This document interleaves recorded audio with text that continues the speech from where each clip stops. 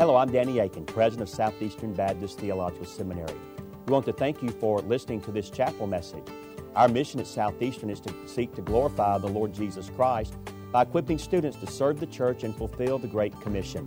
We hope that you enjoy this chapel message and that you will visit our website. It's www.sebts.edu. There you can learn more about our school and what the Lord is doing here. We hope you enjoyed the message. Thank you for being a part of what we're doing here.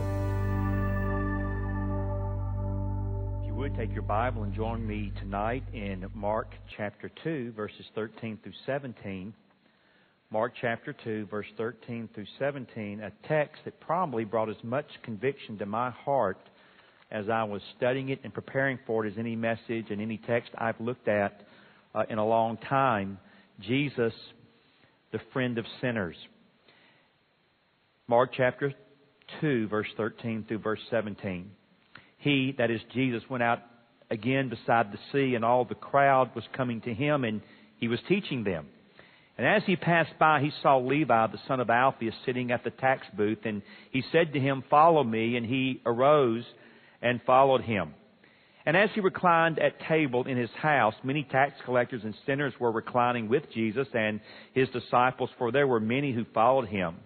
And the scribes of the Pharisees, when they saw that he was eating with sinners and tax collectors, said to his disciples, "Why does he eat with tax collectors and sinners?" And when Jesus heard it, he said to them, "Those who are well have no need of a physician, but those who are sick. I came not to call the righteous, but sinners." You read a text like this, and it immediately, I think, should raise a question in your mind, and that question is simply this: am I a friend of sinners? Do I spend time with persons who do not know Christ? Persons whose lives may even be offensive to me, who, to say it sarcastically, have reputations that are not like good people like us, and therefore we are even embarrassed and even see it as a scandal that people would live a life in that kind of a way. Well, do we still love them? Do we still reach out to them? Do we still try to show them the love of Christ that wonderfully has been shown to you and me? To ask it again, do you love sinners? Do you care for sinners? Do you reach out to sinners? Do you serve sinners? Am I a friend of sinners? And to take it another step, are you and I like Jesus? As I was working through this particular text, as I said a moment ago, I was tremendously convicted, because as I stopped and did a little bit of introspection, I had to acknowledge, I don't spend a whole lot of time with sinners except when I'm on the mission field. I spend most of my time with Christians. I live in a Christian bubble. And so most of my daily encounters are with believers, persons who profess Christ, persons who claim to love the Lord Jesus. And if I'm not careful, by living in that kind of evangelical bubble, that kind of Christian world, I can become cynical. I can even become pharisaical. Not careful, I can become like that Pharisee who in Luke chapter 18 and verse 11 gets out in the temple and before all says, "God, I thank you. I'm not like other men, extortioners, unjust, adulterers, or even like this tax collector. No, God, I am a super saint, and you're fortunate to have me on your team," to continue his dialogue or his monologue. I fast twice a week. I give tithe of all that I get. For me and for you and really for anyone, it'd be much better to be like the tax collector, who in that same chapter, Luke 18, but in verse 13, would not even lift up his eyes to heaven, but he beat his breast, saying, "God, be merciful to me, a sinner."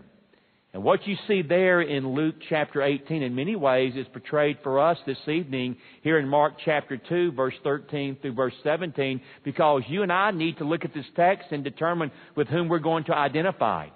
And if you're looking at Luke 18, you really don't want to be like the Pharisee, even though he was a moral, upright man who was very proud of all the good things he was doing for the Lord. No, it'd be much better to be like that tax collector who recognizes, apart from the scandalous, amazing grace of God, I have no hope. I have no standing. I have no right to ever expect to be in the presence of God. And recognizing that's who I am, it ought to lead me, like Jesus, to be a friend of sinners. In this text, we're going to encounter what I call three particular groups of persons that Jesus is wont to reach out to and draw to Himself. We're going to see that Jesus brings to Himself the unlikely. We're going to see that Jesus brings to Himself the undesirable. And we'll even see that Jesus brings to Himself what could be called the spiritually unhealthy. And as we look at these three different groups, again, there's a question I think all of us need to ask ourselves as we move through these verses, and that is simply this: with whom do I most identify in this text? And secondly, am I loving and am I serving sinners like Jesus? And so the first two verses, Mark chapter 2, verse 13 and verse 14, we discover that Jesus indeed calls the unlikely to follow Him. Verse 13 begins by telling us He went out again beside the sea, and all the crowd was coming to Him, and He was teaching them.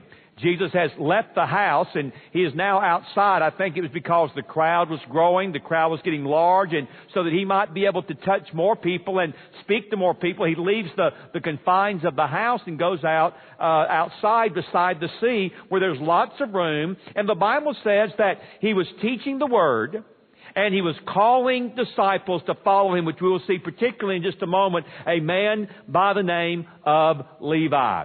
Mark is interesting in his analysis of what's going on, because he says there in verse 13 that the crowd was coming to Him, and he uses a tense of the verb, which means they kept coming. They kept coming. They kept coming. Like the waves of the sea where He was teaching, they just kept coming in waves. And as they kept coming, He uses the same tense verb again, and He just kept teaching them and teaching them and teaching them and teaching them. Interestingly, 15 times in Mark's Gospel, he will summarize the ministry of Jesus as that of teaching or that of preaching. It reminds us again of what Jesus said back in chapter 1 and verse 38 when He said, "Let us go to the next town that I may preach there also, for this is why I came out."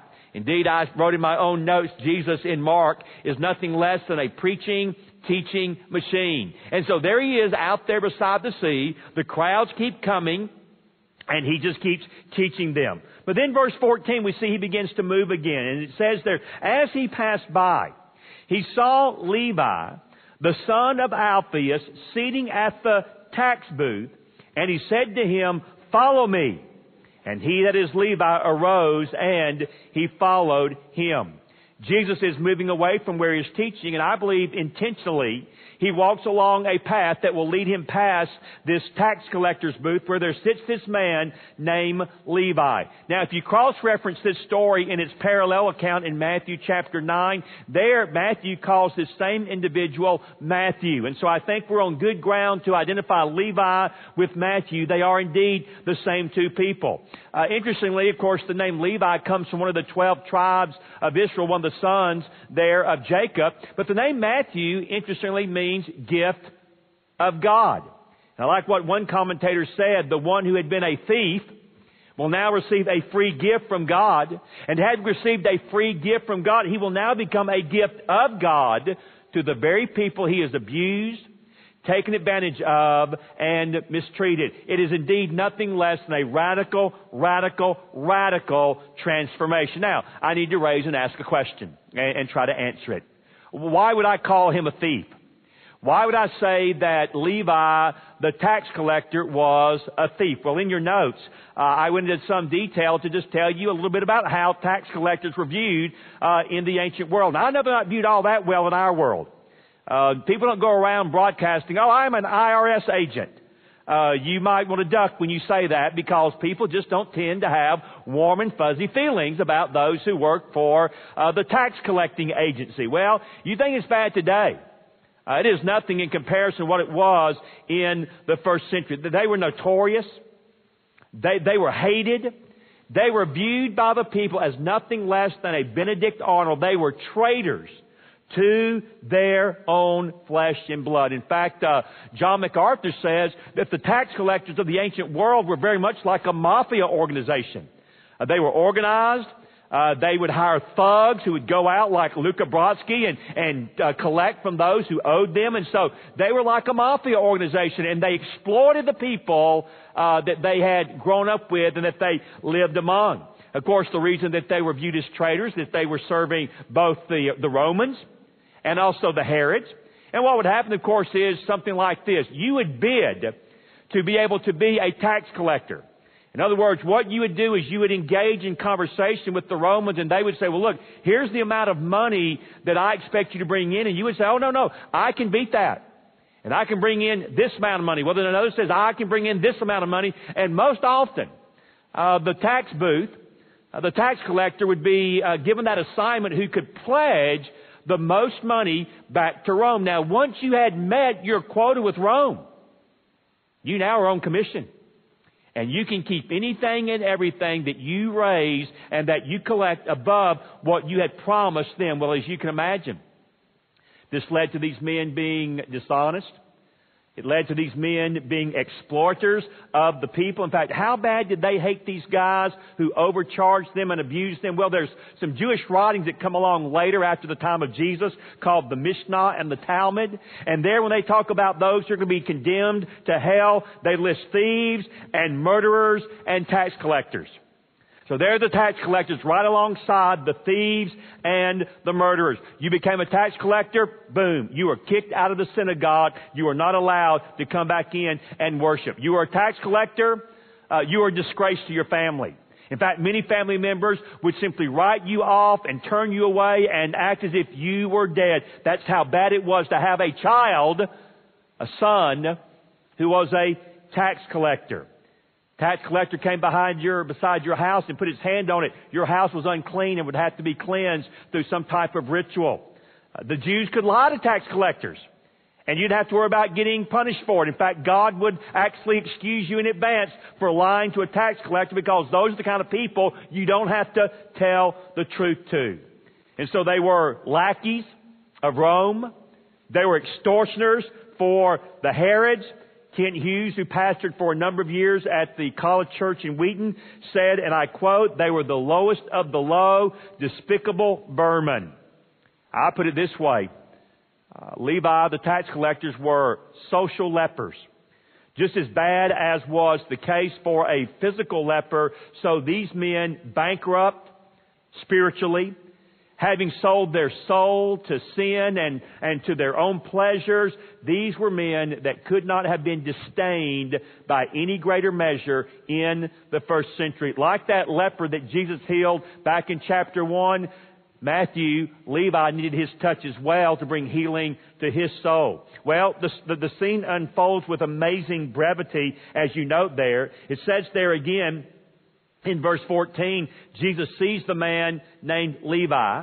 Levi, we were informed, is an IRS agent, a tax collector. He simply says to Levi, follow me. He uses an imperative, a word of command, and immediately Levi gets up and follows him. I suspect this is not the first time that Jesus had walked by this tax booth. I'm quite certain that this is not the first time they had any type of encounter. I'm quite certain, though it may have been from a distance. I mean, Levi would not have been in the crowd by the Sea of Galilee because he would have feared for his life. But perhaps from a distance he was standing back there, all by himself, no one around him, and he was listening to Jesus teach. And he listened to Jesus teach.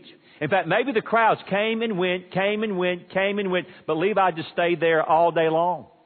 And he heard and he listened, and it touched his heart, and it touched his soul.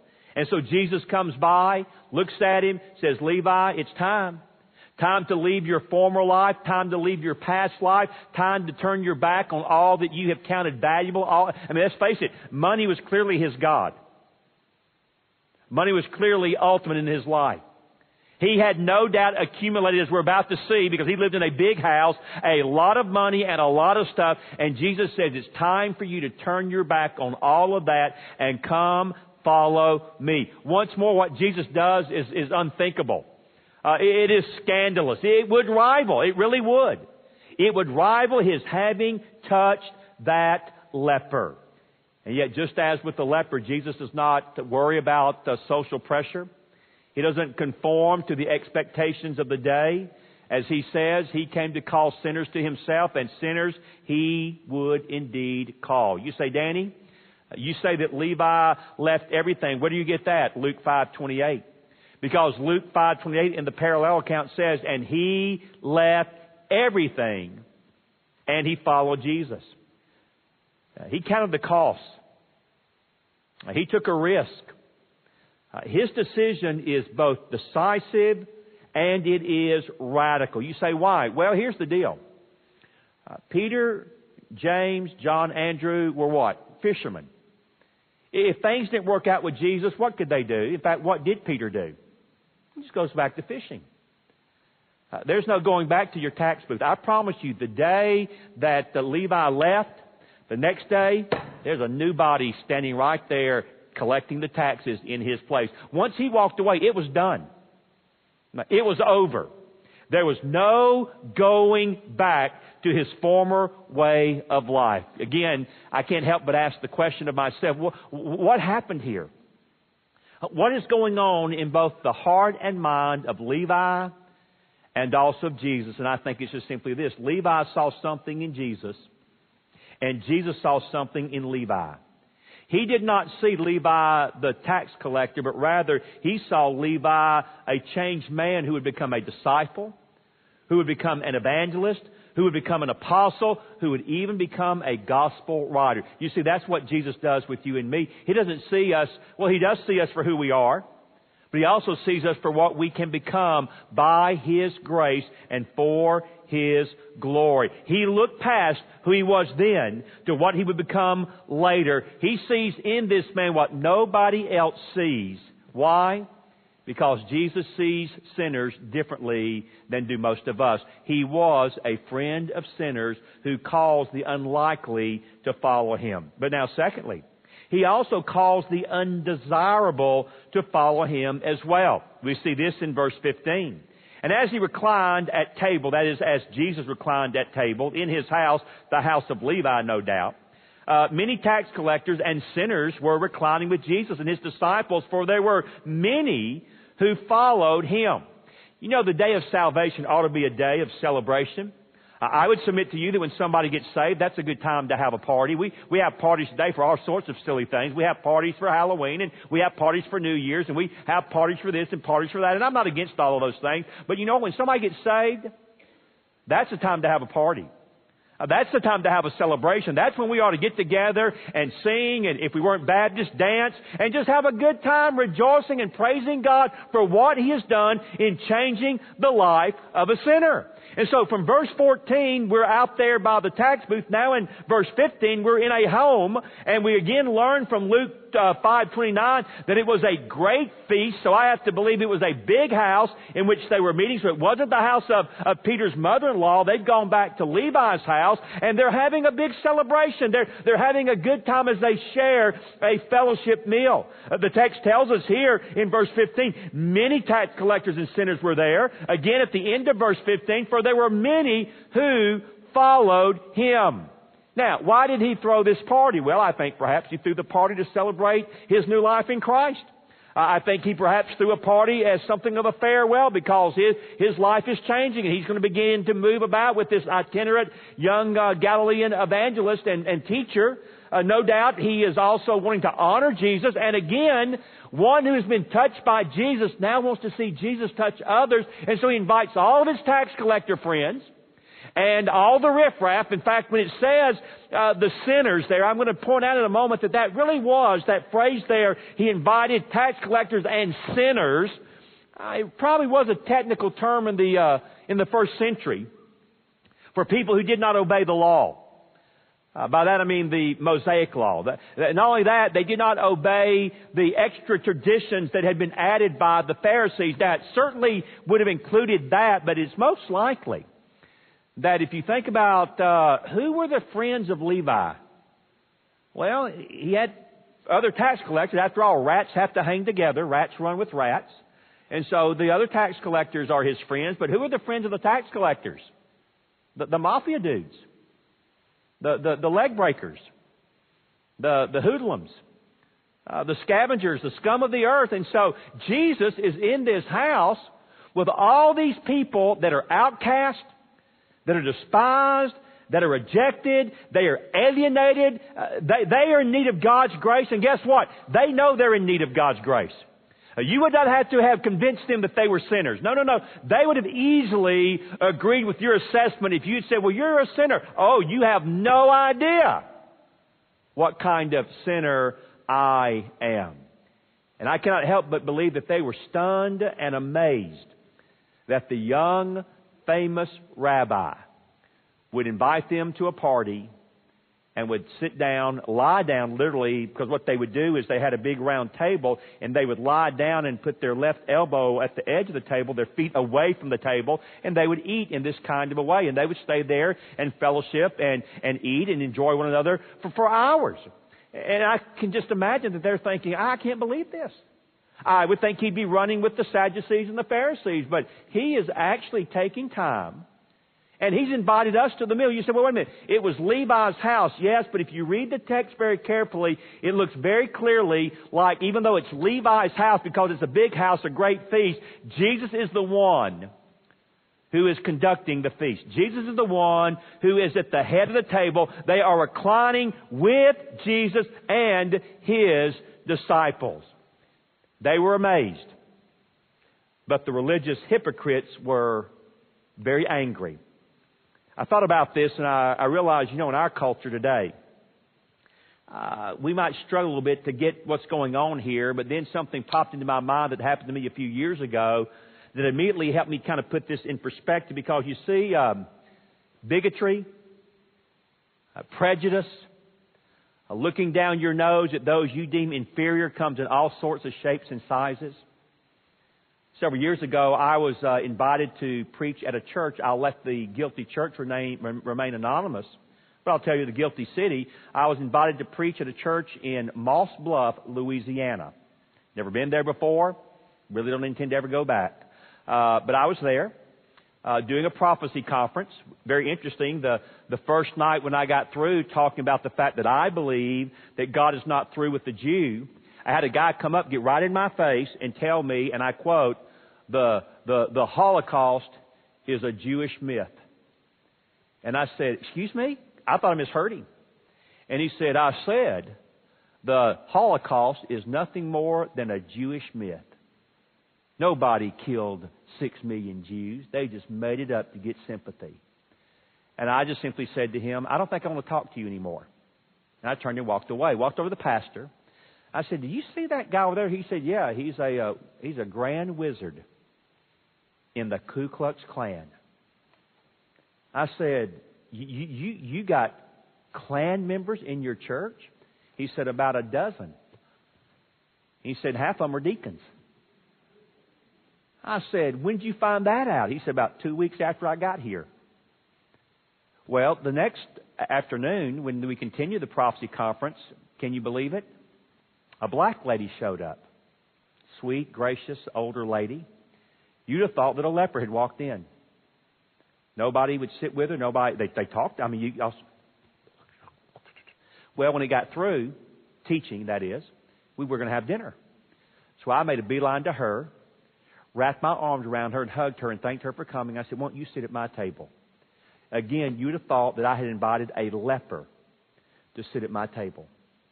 And that just reminded me once more that bigotry, prejudice, sinful dispositions of the heart manifest themselves in all kinds of ways.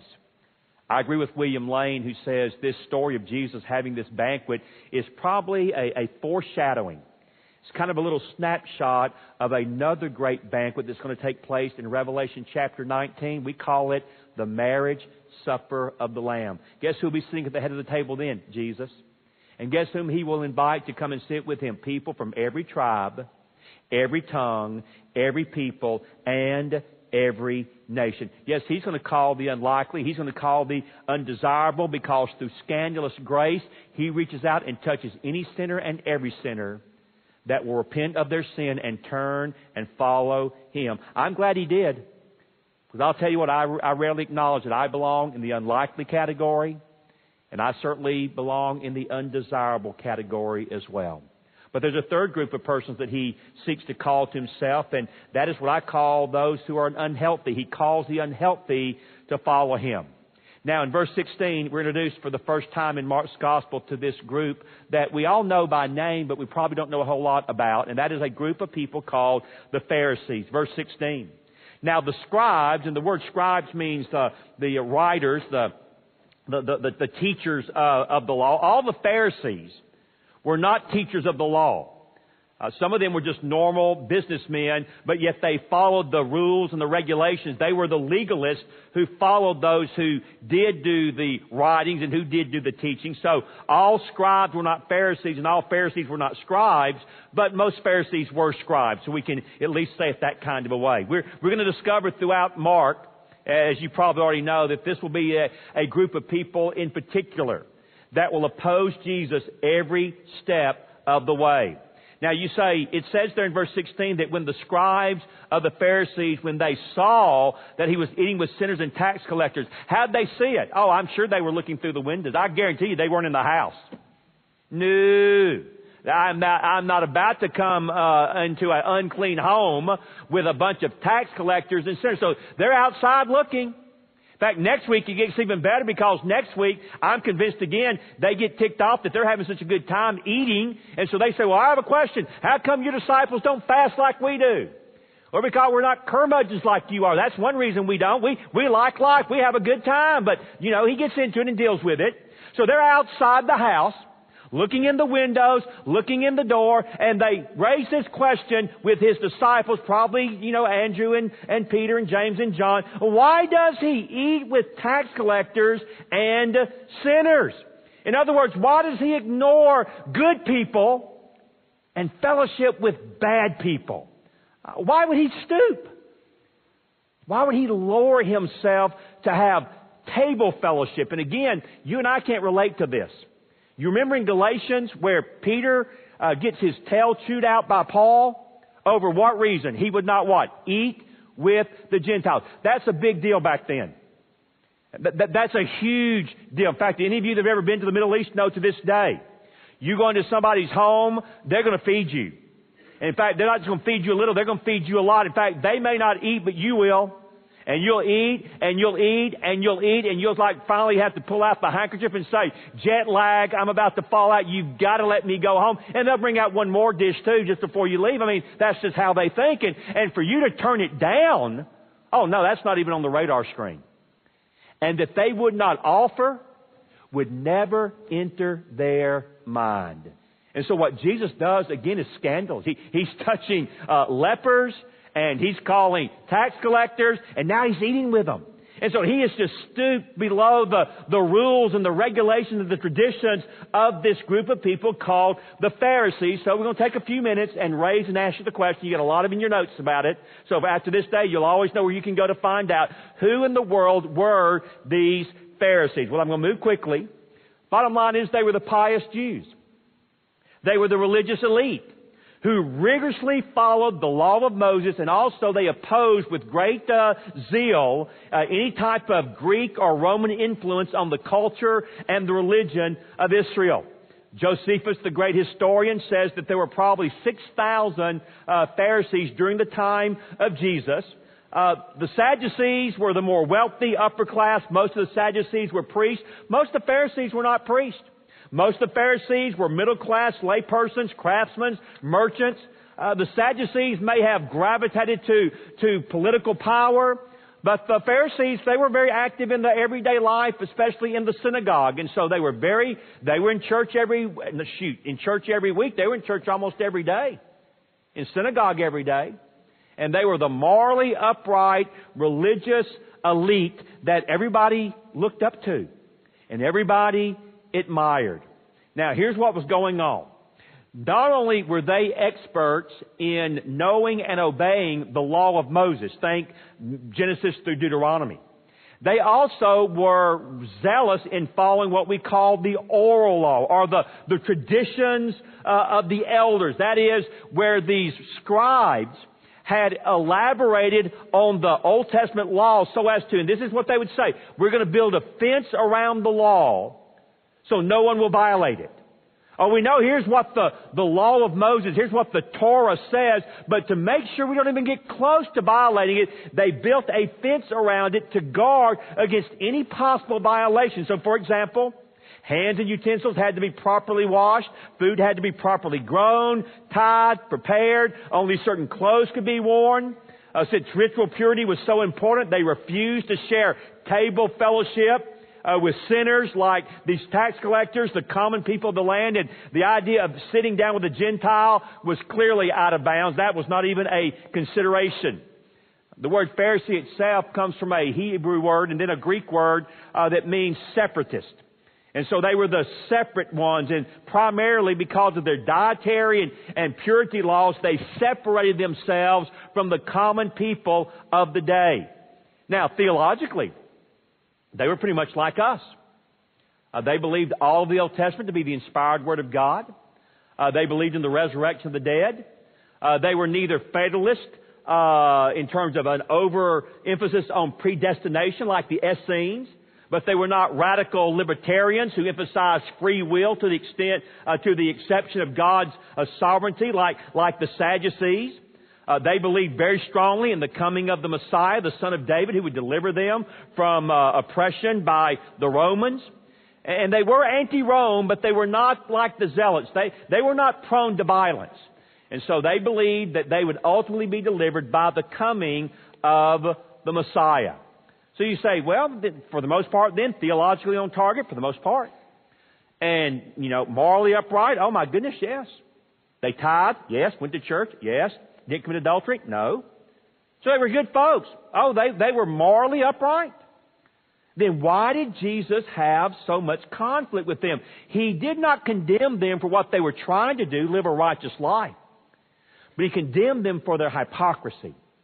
He condemned them for taking their traditions and raising them to the same level of authority as the Scriptures themselves.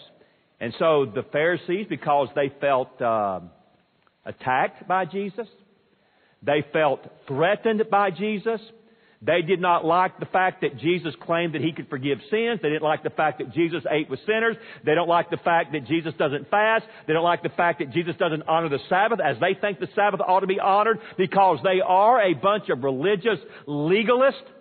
They came into conflict with Jesus that would lead eventually to His death on the cross. Now, today, one thing you do not want to be called is what? A Pharisee. But if we say of someone today, well, he or she's just a Pharisee, that means they're a legalist. And they are vaccinated with pickle juice and they're no fun to be around. That's who they are. That's what we think of when we think of a Pharisee. They did not think like that in the first century world. The Pharisees were admired. The Pharisees were held in very high esteem. The Pharisees came into very harsh opposition and received extensive criticism from Jesus. One example. The Old Testament law forbids work on the Sabbath, but it doesn't give many details. Well, the rabbis wanted to make sure that they didn't violate anything, so what they did was they came up with 39 categories. Categories, mind you. I think I read one time where those categories contained 613 laws that would enable them to not violate the Scriptures, and in particular, the Sabbath. So what could we do on the Sabbath? Well, you could tie a knot only if you did it with one hand. If it took both hands, not allowed. A bucket could be tied over a well on the Sabbath, but only with a belt, not a rope. You say, why did they do that? I don't know, but they just felt that one would be a violation of the Sabbath and another would not. Let me just jump to the modern era. You go to Israel today, I've alluded to this before. You cannot push a button on an elevator to go up and down. But you can walk up and down all the steps. So last January, when my wife and I with some friends were in a hotel in Jerusalem that had, I believe, 25 stories, we could not push it. Well, you can push it. It ain't going to work. They've turned it off. But praise God, they at least now have enough sense. What they used to do is they would just go ahead and automatically have all 25 buttons pushed. So you get on the first floor and you go to the second floor and you stop, and you go to the third floor and you stop, and you go to the fourth floor and stop, and you go to the fifth floor and stop. And I'll stop right there, but you get the picture. Now, praise God, they do it this way. They punch the 3, the 5, the 7, the 9, the 11, the 13, and so on. And then you make a decision. Do I want to get off and walk up one flight of stairs, or do I want to get off and walk down one flight of stairs? But if you like, you can walk the whole 25 stories, and they don't consider that to be a violation of the Sabbath. Go figure. It seems a whole lot less work to push a button than walk my buns up 25 flights of stairs, although I may need to do that in light of my physical prowess. And so that's what they do today. And so you can see again just how in trying to do something good, they become crazy. And they put such pressure and oppression upon the common people. And Jesus says, you're a bunch of hypocrites. Your hearts are not right. You say one thing, you do another, and you've raised your interpretations to the level of God's commands, and I condemn you for that. You will strain out a gnat, and you will swallow a camel. And here's what's amazing. In their zeal to be holy and righteous, not only did they separate themselves from men, they separated themselves from God. Paul writes about this in Romans 9, where he says of his Jewish countrymen, they have a zeal for God, but they don't know Him. By the way, that's a good word of warning for all of us this evening. We can have a zeal for God and still not know Him.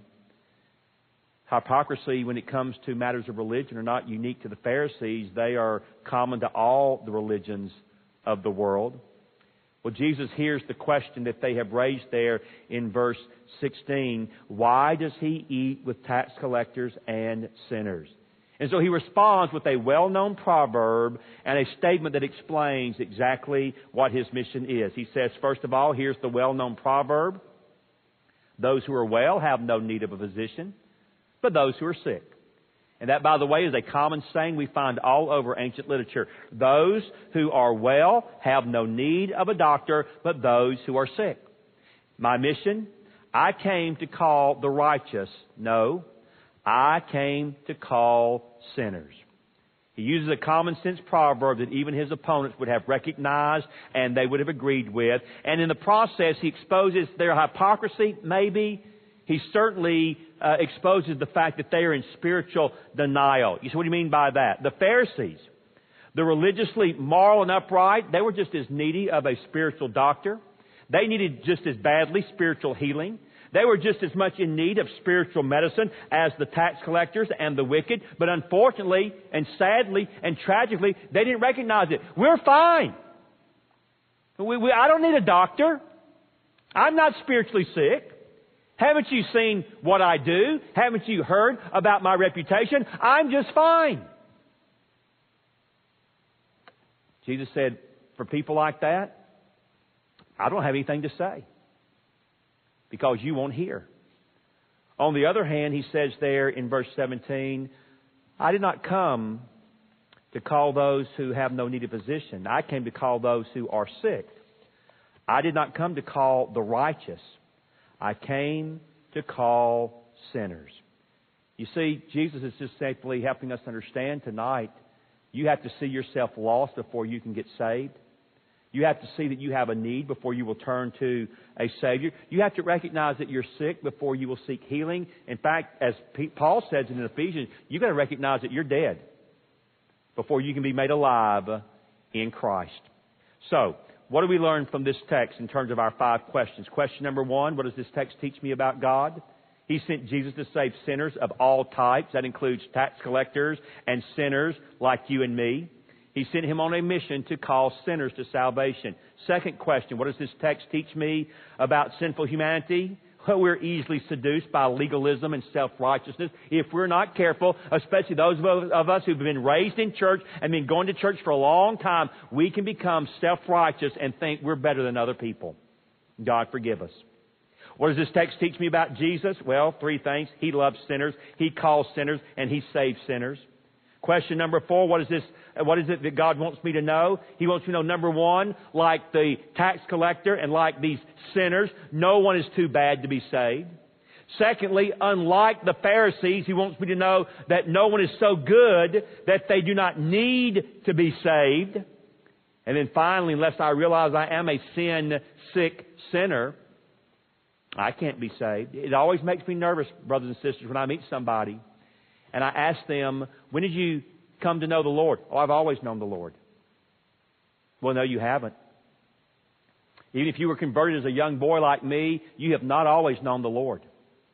There was a time in your life when you moved from death to life, from being a sinner headed toward hell to a saint saved by grace headed toward heaven. You have not always known the Lord. I've always been a Christian. No, you haven't. No, you haven't. You must recognize that you are lost before you can be saved. So what does God want me to do? He wants me to love sinners like He does. And He wants me, Danny Aiken, to befriend sinners and spend time with them. You don't have it in your notes, but as I was thinking about this text, the song by J. Wilbur Chapman came immediately to my mind, Jesus, what a friend of sinners. And so let me read it to you as I close. Jesus, what a friend for sinners. Jesus, lover of my soul. Friends may fail me, foes assail me. He, my Savior, makes me whole. Jesus, what a strength in weakness. Let me hide myself in Him. Tempted, tried, and sometimes failing, He, my strength, my victory wins. Jesus, what a help in sorrow. While the billows o'er me roll, even when my heart is breaking, He, my comfort, helps my soul. Jesus, what a guide and keeper. While the tempest still is high, storms about me, night o'ertakes me, He, my pilot, hears my cry. Jesus, I do now receive Him. More than all in Him I find. He hath granted me forgiveness. I am His and He is mine. Hallelujah, what a Savior. Hallelujah, what a friend. Saving, helping, keeping, loving. He is with me to the end. Jesus, what a friend of sinners. May you and I go and do likewise. Let's pray. Father, we thank You for Your Word. I thank You for the conviction of it that You brought this week and this last couple of weeks in my own life about the fact that I need to be more intentional in rubbing elbows and shoulders with sinners, people who don't know You. Because the fact of the matter is, I'm a sinner, just one that's been saved by amazing grace, scandalous grace. And that's the only difference between me and those that walk the streets of Raleigh-Durham and Chapel Hill and Wake Forest. I've just been forgiven. And that same forgiveness that You've shown me, You wish to extend to them. But Lord, they can't be forgiven unless they hear the gospel. And they can't hear the gospel unless someone tells them. And I can't tell them unless I'm with them. So Lord, help me understand that You were a friend of sinners. I need to be a friend of sinners too. May You bring it to pass in my life for Your glory and for my good. I ask and pray this in Jesus' name. Amen. Thank you again for listening to this chapel message from Southeastern Baptist Theological Seminary. If you are thinking about theological education on the undergraduate or graduate level, including doctoral studies, we hope that you consider us. If you also find these chapel messages encouraging and a blessing to your walk with Christ, we hope that you will consider financially supporting Southeastern. Our graduates are literally serving the kingdom across this globe, working to carry the gospel of Jesus Christ to a lost and dying world. Your gifts will help to train more, and they will serve as a worthwhile investment in God's kingdom. You can find more information about attending Southeastern or supporting us financially at www.sebts.edu. We covet your prayers and trust that God will bless every good work you do for His glory. Thank you for joining us in our chapel services.